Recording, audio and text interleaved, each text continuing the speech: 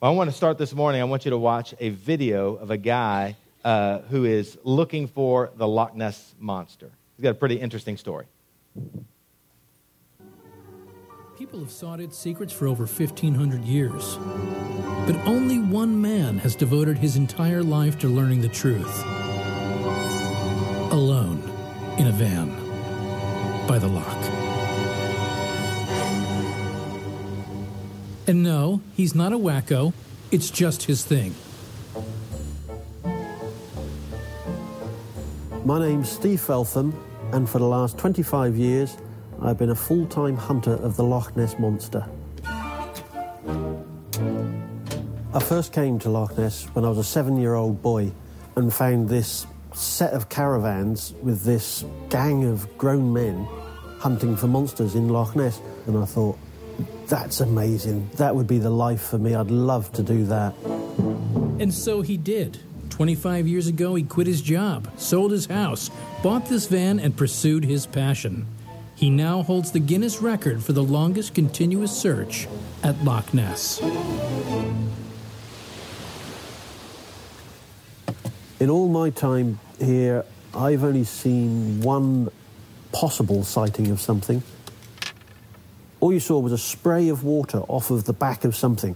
Boff, boff, boff, boff, boff. Like a torpedo shooting through. To this day, that remains a mystery to me as to what that was. That was in the first year of being here, and I thought, right, this job's going to be really easy. That's one sighting. 25 years later, I'm still sat here waiting for that second sighting. Some people think it's giant eels. Some people think there's a rip in time. Others believe there's a spaceship on the bottom of the loch. It's more likely to turn out to be big catfish than a spaceship on the bottom of the loch. The reason I sit here and I try and solve this mystery is because that's what makes my heart sing. People say, is it lifestyle or is it the mystery? It's both. My life contains freedom, adventure, unpredictability, and the chance of one of the world's greatest discoveries, should I ever happen to find Nessie. It's a dream come true. If that little 7-year-old boy could see what became of him, he wouldn't believe his luck.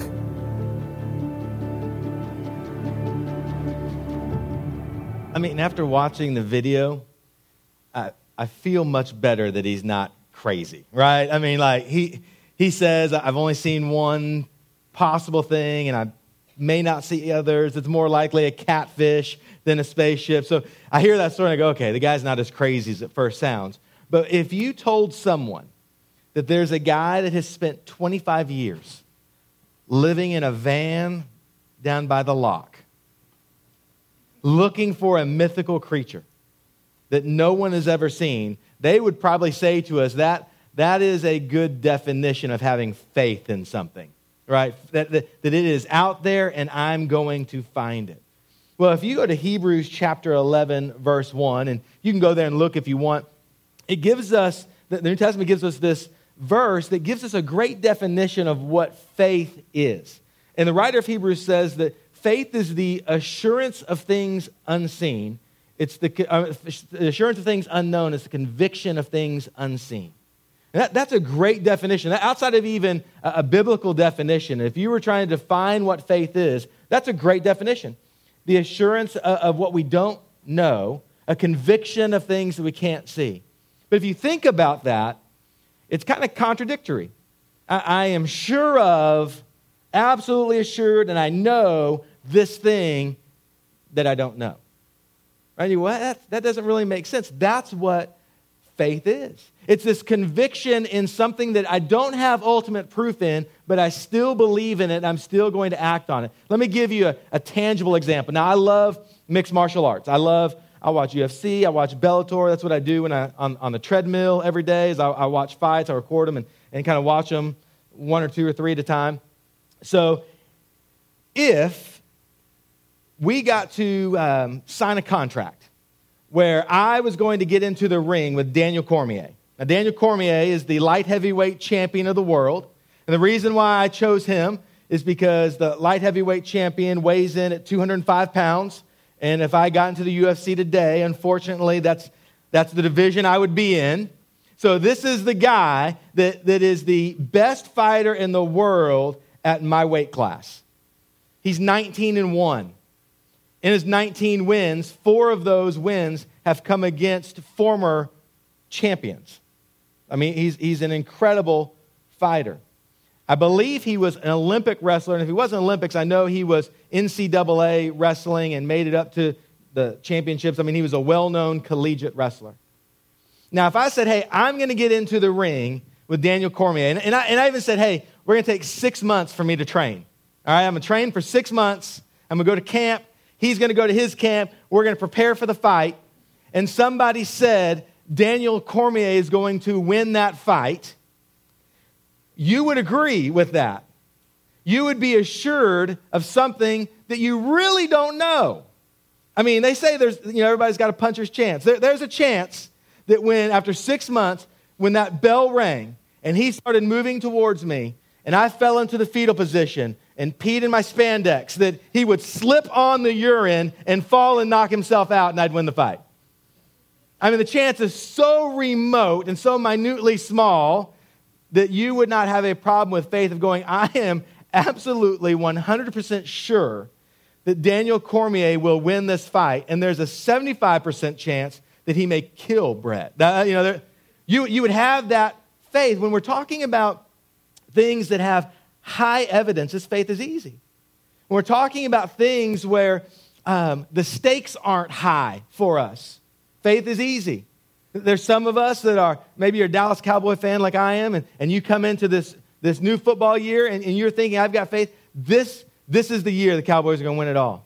This is going to be it. I have faith in that. We can have faith in that because the stakes are low. And so our faith can be high. And we've got some evidences. They did pretty well last year. They've got a young team. High evidences, low stakes, my faith soars. I can believe that the Cowboys are going to win. I can believe the Longhorns are going to win 4 games this year. I have faith because of those things around me. But when the stakes raise, all of a sudden the evidences matter more and faith becomes more difficult. Having an assurance or a conviction of something that I really don't know. For example, skydiving. If you told me, hey, we want to buy you a skydiving experience. We're going to take you down to San Marcos or Temple, and you're going to go through the short training thing. We're going to put you on a plane, and we're going to take you up, and you're going to jump out and experience free fall and pull that parachute and do something that will change your life. My response to you is going to be, no, thank you. And the evidences are fairly high. I mean, I know that insurance companies would not cover these companies if the statistics didn't say that the likelihood that I land on my feet and survive are high. I know that the government wouldn't allow people to jump out of planes and pay for it unless the statistics said that it was highly likely that you're going to have a great experience and survive. So the stakes, the evidence is there, but the stakes are also higher because we're talking about now my life, which is another reason why I would have never gotten into the ring with Daniel Cormier in the first place. But now that the stakes have raised, now faith matters a lot more. And do I have faith that some guy in a back room who folded up a parachute, put it into a bag, a guy that I've never met, that I know nothing about, has given me something that's going to work, and the only way that I can test it to see that if it works is while I've reached terminal velocity hurtling towards the earth. That's when I get to test it. That's why I go, no thanks.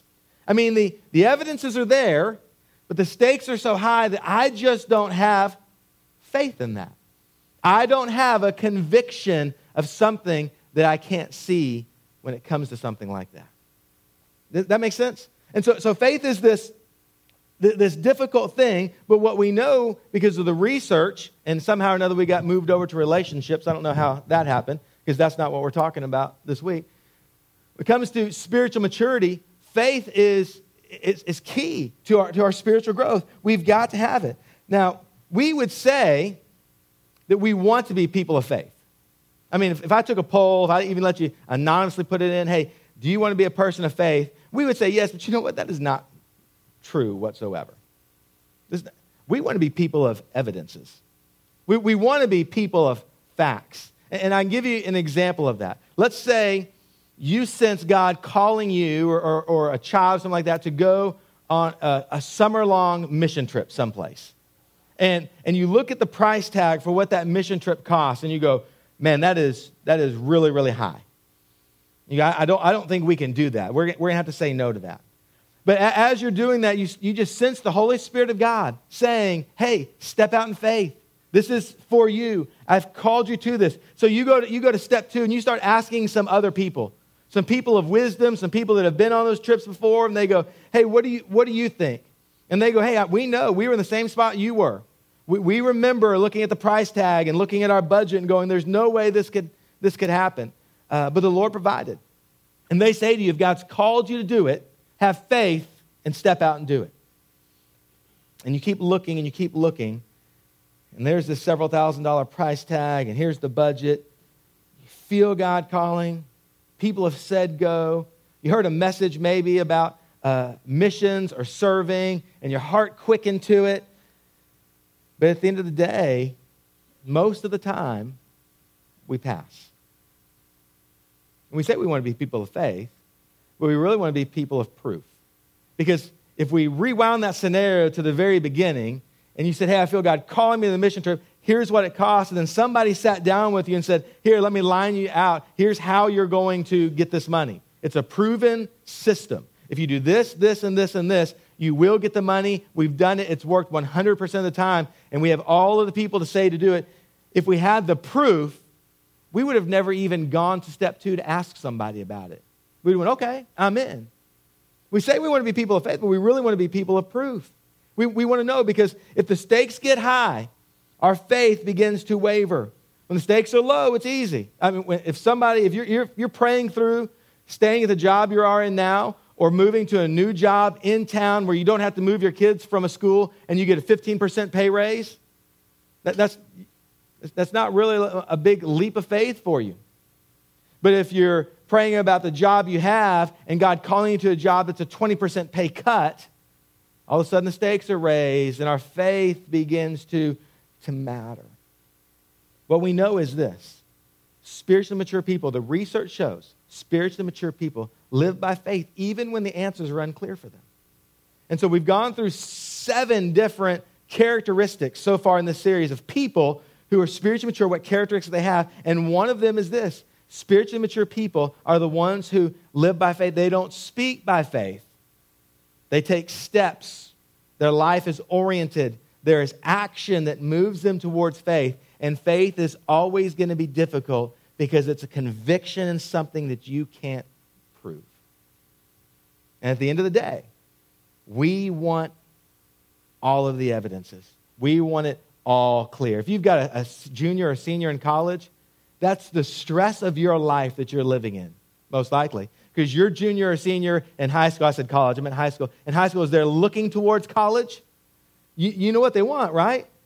They want the entire path lined out for them. I'm going to go to this college, I'm going to get this degree, and I'm going to do it in 4 years, and I'm going to meet the guy, the girl at my junior year, and then we're going to date, and we're going to get engaged, right, as our senior year comes to a close, and then we're going to get this job, and we're going to get married, and we're going to have 2.5 kids and a house with a white picket fence, and it's going to be glorious. And if anything starts to waver with that, where they have to actually take a step and go to a college or take a career that seems a little bit risky and not planned out, that's a faith-based decision, all of a sudden they're like stressed out and you're stressed out and they're talking to mentors and you're doing extra research because you're trying to find the evidences to make the faith not as great of a leap, which is a good thing. We'll talk about that.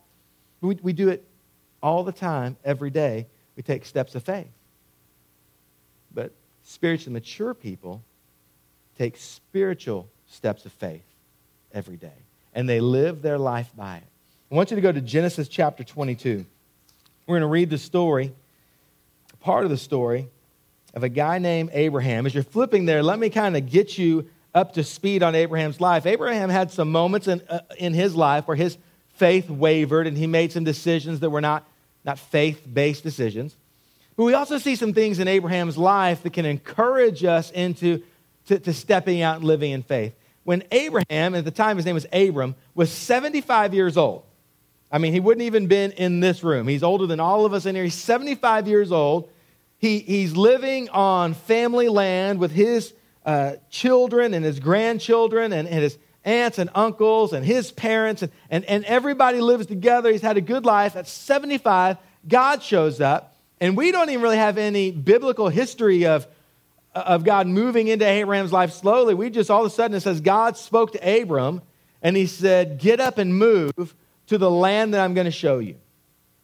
At 75 years old, and when it was well past time to be loading up donkeys and packing up tents and making the move, Abram is confronted with the voice of God, the call of God, to leave everything that was comfortable, to leave his family, to leave everything that he'd known for 7.5 decades, and move to what the scripture says is a place that I'll show you.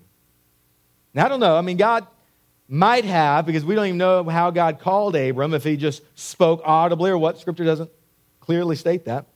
So I'm going to assume that he spoke audibly to him. Scripture doesn't say that God went to Abram and said, now here, you're going to move to a place, to a land that I'll show you. Now here's what it's like. Here's an 8-page full-color brochure for the land. Look, there's lakefront property, and you can put some crops over here, and this is how you can travel back to see your family, so you can go to and from during the holidays. We don't get any evidence that God said that at all. All we get the evidence of is that God said to Abram at 75 years old, you're going to move. And he does. And then at 99 years old, God says to Abraham and his wife, first he changes his name from Abram, which means father of many, to Abraham, which means father of multitudes. He says, I'm changing your name because you're not just going to be a father to many, you're going to be a father to multitudes, way more than many. The problem was at 99 years old, Abraham had one child. He was an illegitimate child named Ishmael that was not even a part of the promise or not a part of the future plans. And at 99 years old, he and Sarah have their first child, Isaac, whose name means laughter, because when God said to Sarah at 90 years old, you're going to get pregnant and have a baby, she laughed. And God said, well, you're going to remember this moment always, because that's what I'm going to call your child. And so at 99 years old, he has this son. So we see Abraham's life has had some faith. At 75, leave everything you have and go to the unknown. And he does. At 99, hey, you're not going to be the father of many. You're going to be the father of multitudes. And you're going to have a child. And surely Abraham raised his hand and went, Lord, there's a series coming called Purple. It's about sex. I'm not sure you understand how this works. I'm 99 years old. You should go to that. I can't have it. We're not going to have children now. But he lives his life in faith. And he has a child, Isaac. And we pick up the story in Genesis chapter 22. It says this. After these things, God tested Abraham and said to him, Abraham. And he said, here I am. And he said, take your son, your only son Isaac, whom you love, and go to the land of Moriah and offer him there as a burnt offering on one of the mountains of which I shall tell you. What? Can we rewind for a second? God, you changed my name from father of many to father of multitudes, and then you did this miracle, and at 99 you gave me a child, which I'm going to assume is going to be the one who the multitudes come from, and you want me to go sacrifice him on a mountain? Now for us, the idea of child sacrifice is odd. For Abraham, that would not have been odd. Because of the people living in the lands all around him at that time of history, human sacrifice was something that was done, and it was done often to the false gods that they worshiped. So this wouldn't have been like a mind blower to Abraham just by looking at his culture, but it would be a giant question mark. God, how are we going to do this? How am I going to be the father of multitudes if the one child that I have is the one that you're now going to call? So I'm going to have another child at 100? Well, Isaac's much older than that. At 120? I don't understand. It doesn't make sense. And I don't know if this is true or not. But I think maybe in what God said to Abraham, there might have been a sense of peace. In that God used a word when he said, go up to that mountain. He used a word that's translated literally. It would mean to get yourself gone. It's the exact same word God used when he called Abram to leave his homeland and to go into the promised land. So maybe maybe when God said to Abraham, get yourself gone to that mountain, that he went, well, I trusted you then, and I'll trust you now. I don't know. Even still, this is a huge step of faith. Abraham had a lot of unknown, but it wasn't on Abraham to know, it was on Abraham to obey. Because that's where faith comes in. Faith is obeying when we don't know. Look in verse 3. I think this is absolutely telling about Abraham's life. So Abraham rose early in the morning, saddled his donkey, and took 2 of his young men with him and his son Isaac. And he cut the wood for the burnt offering and arose and went to the place of which God had told him. Did you catch in verse 3 when he went? Early the next morning. I mean, there's faith. Let's be honest. Like you and I, if God had called us to something like that, we'd went, well, God didn't say when. He just said, go sacrifice my son. So I'm going to give it a week or two to see what kind of plays out, see what God might change his mind. God might come back and go, oh, never mind about that. So I'm not going to go right away. Or I'm going to wait. I'm going to wait until God says it again. I'm going to wait until God sends someone to me to say, hey, didn't God say, oh, there's my sign? But Abraham, in faith, because God has spoken, and even though he doesn't understand it, and even though it doesn't make sense, early the next morning, not at lunch, not at dinner, at the crack of dawn, he gets up and heads out taking steps of faith towards what God has called him to do. This is a picture of what it means to be spiritually mature. Look in verse 4. On the 3rd day, Abraham lifted up his eyes and saw the place from afar. Then Abraham said to his young men, stay here with the donkey. I and the boy will go over there and worship. Look at this, because this is a faith perspective. And come again to you. I and the boy are going to go worship, and we will come again to you. Hebrews 11, when we look at this, what we call that Hall of Faith chapter, where the writer of Hebrews lists out all of these great men and women of faith in the Old Testament that came after this Hebrews 11:1 definition of faith. In that it says, that writer says that Abraham was assured, he knew that God could raise Isaac from the dead. That's the kind of faith that Abraham had. God, you've called me to do it. You gave me one son. You said I'm going to be the father of multitudes. I know that if I kill my son, this doesn't make sense. But I also know that you're a powerful enough God. You can raise my son back from the dead if you want to accomplish your purposes that way. That is faith in the things that are unknown.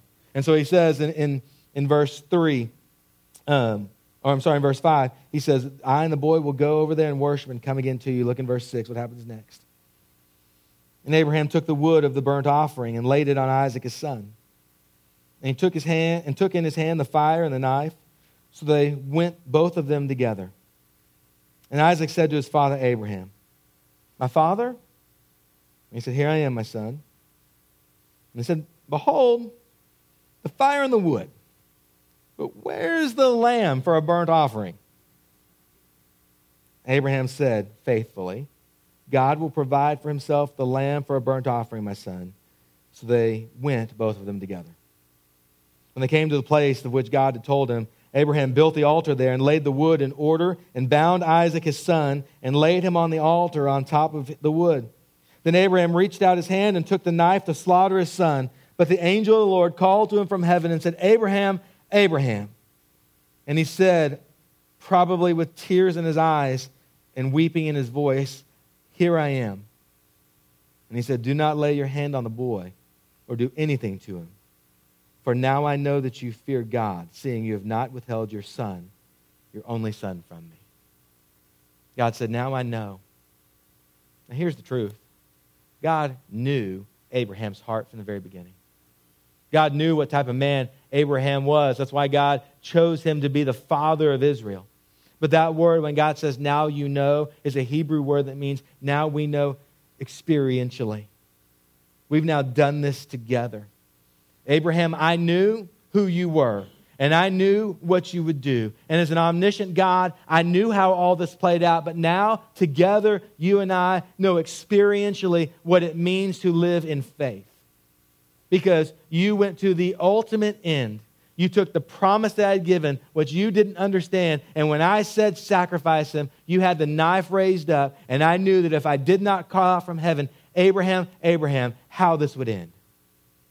And Abraham, now I know, and now you know experientially what it means to live faithfully when the answers are unclear. And in verse 13, it says this. And Abraham lifted up his eyes and looked, and behold, behind him was a ram caught in a thicket by his horns. And Abraham went and took the ram and offered it up as a burnt offering instead of his son. So Abraham called the name of that place, the Lord will provide, or Jehovah Jireh. And it is as it is said to this day, on the mount of the Lord it shall be provided. If we walk in those shoes, I dare say that there's not one of us in the room that would live a faith-based life like that. And yet that's what we're called to do. That's the picture that we're given. Because spiritually mature people live their life by faith even when the answers are unclear. That doesn't mean blind faith. It doesn't mean that we don't look for the evidences. But what it means is when the evidences are there that God has clearly spoken, that even when it doesn't make sense or we don't know what to do with that, we make a move and we live by faith. It's a part of spiritual maturity. And if we are going to kind of take the position that says, I will only move when I have all of the answers, we will never move into spiritual maturity. Because faith is a part of life. It's something that we have to do. So the question is, how strong is your faith? What's the next step for you to grow in faith? I want to give you two thoughts. And maybe there's something already that God's already spoken to you that you need to do. Or as you talk with your kids this week through this idea of faith, maybe some things come crystal clear and you need to do those things. But let me give you some things maybe just to get the blood pumping to the brain, to think maybe, God, this is what it is. Here's one thing, is understand this, that we've got to exercise faith. Faith is like a muscle. The more you work out, the stronger you get. I don't know if you've seen this thing. It's gone viral on Facebook some.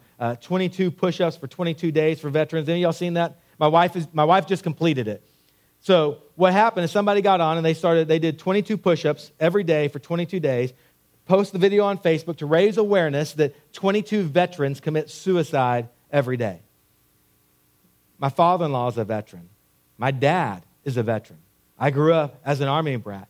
I love veterans. My wife was doing it every day, 22 days. Very cool. The last day, she had to work in Killeen and drove by the Veterans Cemetery. So she stopped and did her last 22 in front of the Veterans Cemetery to raise awareness.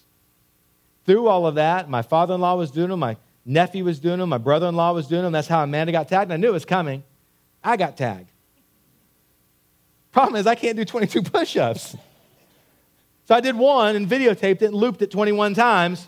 And I figured if people pay $10 to see Avengers special effects, this was good enough for everybody else. But probably it wasn't that I don't believe in veterans. It doesn't mean that I don't want to raise awareness that we want to come along and support the men and women who defended our country. I just literally can't do 22 push-ups. In order for me to do 22 push-ups, I'm going to have to start with the 3 or 4 that I can do. And then work those muscles up to 6 or 7. And then work those same muscles up to 10 or 12.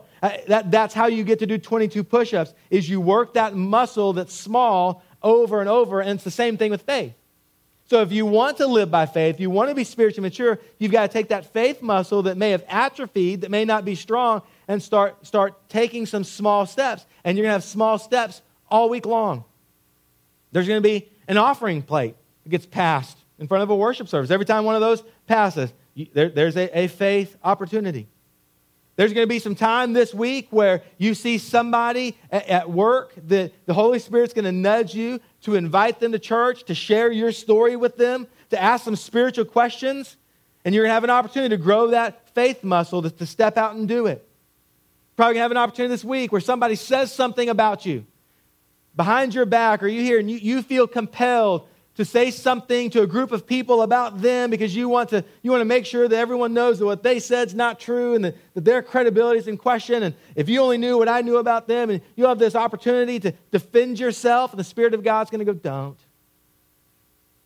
And you're going to have a chance to take faith in giving, and faith in inviting or sharing, faith in not defending yourself.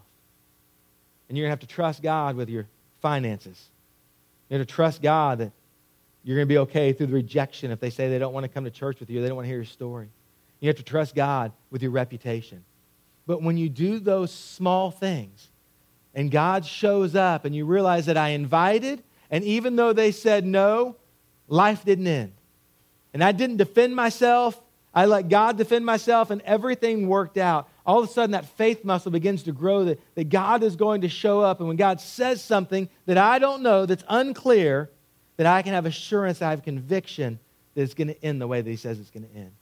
And you know what happens? I'll tell you so you know, because it's true. As your faith muscle gets stronger, you're going to get stronger faith tests. Because it's, after you've done 22 push-ups, you keep growing so you can do 50. And you get bigger and bigger experiences with the Lord that help you step out in faith. But you got to take the small one. So this week, be looking. Where are some things that make me uncomfortable? What are some things that God's called me to do that I know are right, that normally I say no to because of fear, because I just don't know, I don't have all the evidences, but I'm going to say yes this time and strengthen that muscle. Here's the second thing you can do. And this will make you feel a little more comfortable. Look for the evidences. We're not talking about blind faith. I mean, for Abraham, maybe that's what, at the very beginning, to me, that would be kind of scary. Because there's no evidence that God and Abraham had any history when God said to move. But I'm guessing that when God revealed himself and said, get up and move from the land, that God did it in a way that Abraham went, all right, I'm in. Audibly, I don't know how God did it, but there was probably enough evidence that Abraham went, okay, I'm going to follow this supernatural experience. But we start looking for the evidences. Evidences are okay. You don't have to have blind faith, stupid faith. I mean, you know what a trust fall is? You hold your shoulders and you fall backwards and someone catches you. If I get up here to do it and we put 2 6th-grade girls behind me, I'm not doing it. The evidences aren't there. Now, if God speaks clearly and goes, do the trust fall now, we all hear him, I'm grabbing a hold and I'm going back. I'm not falling backwards with 2 6th-grade girls, but if I've watched them, these 2 6th-grade girls, because maybe they're cheerleaders or gymnasts or whatever, and I've seen them catch some grown men over and over again, and I know that they know how to plant their feet and they know how to catch. All of a sudden, the evidence is there. I'm much more inclined to do it, and that's okay. We're not talking about having blind faith. We're talking about having faith, and you can look for the evidences. So where do we find those evidences? Well, one, we find them in the Word of God. There's story upon story upon story that God has called people to do crazy things, and he showed up. So if God calls you to do something that's a little bit fearful, a little bit unclear, you can know that he shows up. So then you have to go, well, do I have faith in the Bible? That's a whole other sermon for a whole other time. But the evidences for the Scripture being what it is, the Word of God, are stacked extremely high. And if you struggle with that, then let me help you find some of those. There's going to be some book reading you're going to need to do to see that the Bible is something that's trustworthy. But we can look at those evidences. We can look at other people's lives. We can see how God showed up. And that's really, at the end of the day, what it comes down to.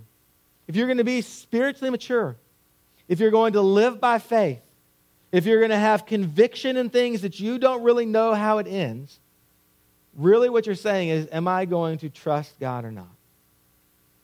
And I want to encourage you to look at people's lives as the evidences.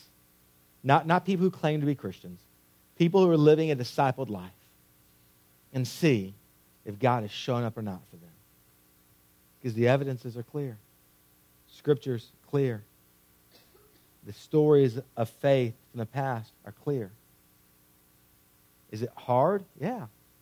It's hard for us to step out, trust something that we don't know. Because we're people of evidences, not people of faith. But you only become a person of faith, a spiritually mature person, by doing it. Bottom line is, do you trust God? If there's a time in your life where you made a decision to follow Jesus, what you said was, God, I'm leveraging my life. I'm giving it all up because I believe that Jesus died on the cross for me, that he was raised for the dead, and that the Holy Spirit of God is going to come in and transform my life, and I'm going to follow you because I'm preparing myself for a future kingdom, and preparing myself for heaven. And so, God, I abandon this world for your world. I'm saying no to the things that the world says yes to, because, God, the things that I believe in that are unseen, i.e. heaven, I'm living for that. Do you trust God or not? That's basically what it comes down to. And if you've never made a decision to follow Jesus, and today's the day. I know tons of people who are going to spend eternity apart from God because they only had 99% of their questions answered. 1% of their questions they ask, and we go, man, I don't know. And they go, well, I can't follow Jesus until I know that, because we're people of answers. But at some point, your salvation to the rest of your story, at some point, faith will play a part, and you're going to have to step out and trust that what God has said is true. And here's what I want you to see as we close up. I'm going to pray. I don't want you to miss the big picture here. Don't want you to miss what's happening. This event that happened between Abraham and Isaac, and Abraham had no clue at the time of what was happening. But it was a picture for you to see of someone's one and only son, the promised one, strapping some wood to his back and walking up a hill. 2 Chronicles 3 tells us that the Temple Mount was built at Mount Moriah. I don't know if you caught that in the story, but Abraham and Isaac are sent to a mountain in the land of Moriah. This one and only son straps wood to his back, and he climbs up a hill where he's going to be sacrificed, most likely at the same place that Jesus himself, the one and only promised son who strapped wood to his back, was sacrificed. And the picture goes even further, because God did not want Isaac to die, because there was a plan for Isaac. But what was sacrificed in place? A ram, which is a sheep, which is also referred to as a lamb. The Lamb of God was sacrificed on Mount Moriah. And there was a picture in Genesis, back from the very beginning, that was meant for God's people and for us to see. That God said, when I say something will happen, the world being put back, me redeeming my people, it will happen. You may not have all the answers. It may not happen in your timing. But if you'll step out in faith, you'll find spiritual maturity. And you'll find that God does show up. You've got to live lives of faith. Let me pray for us.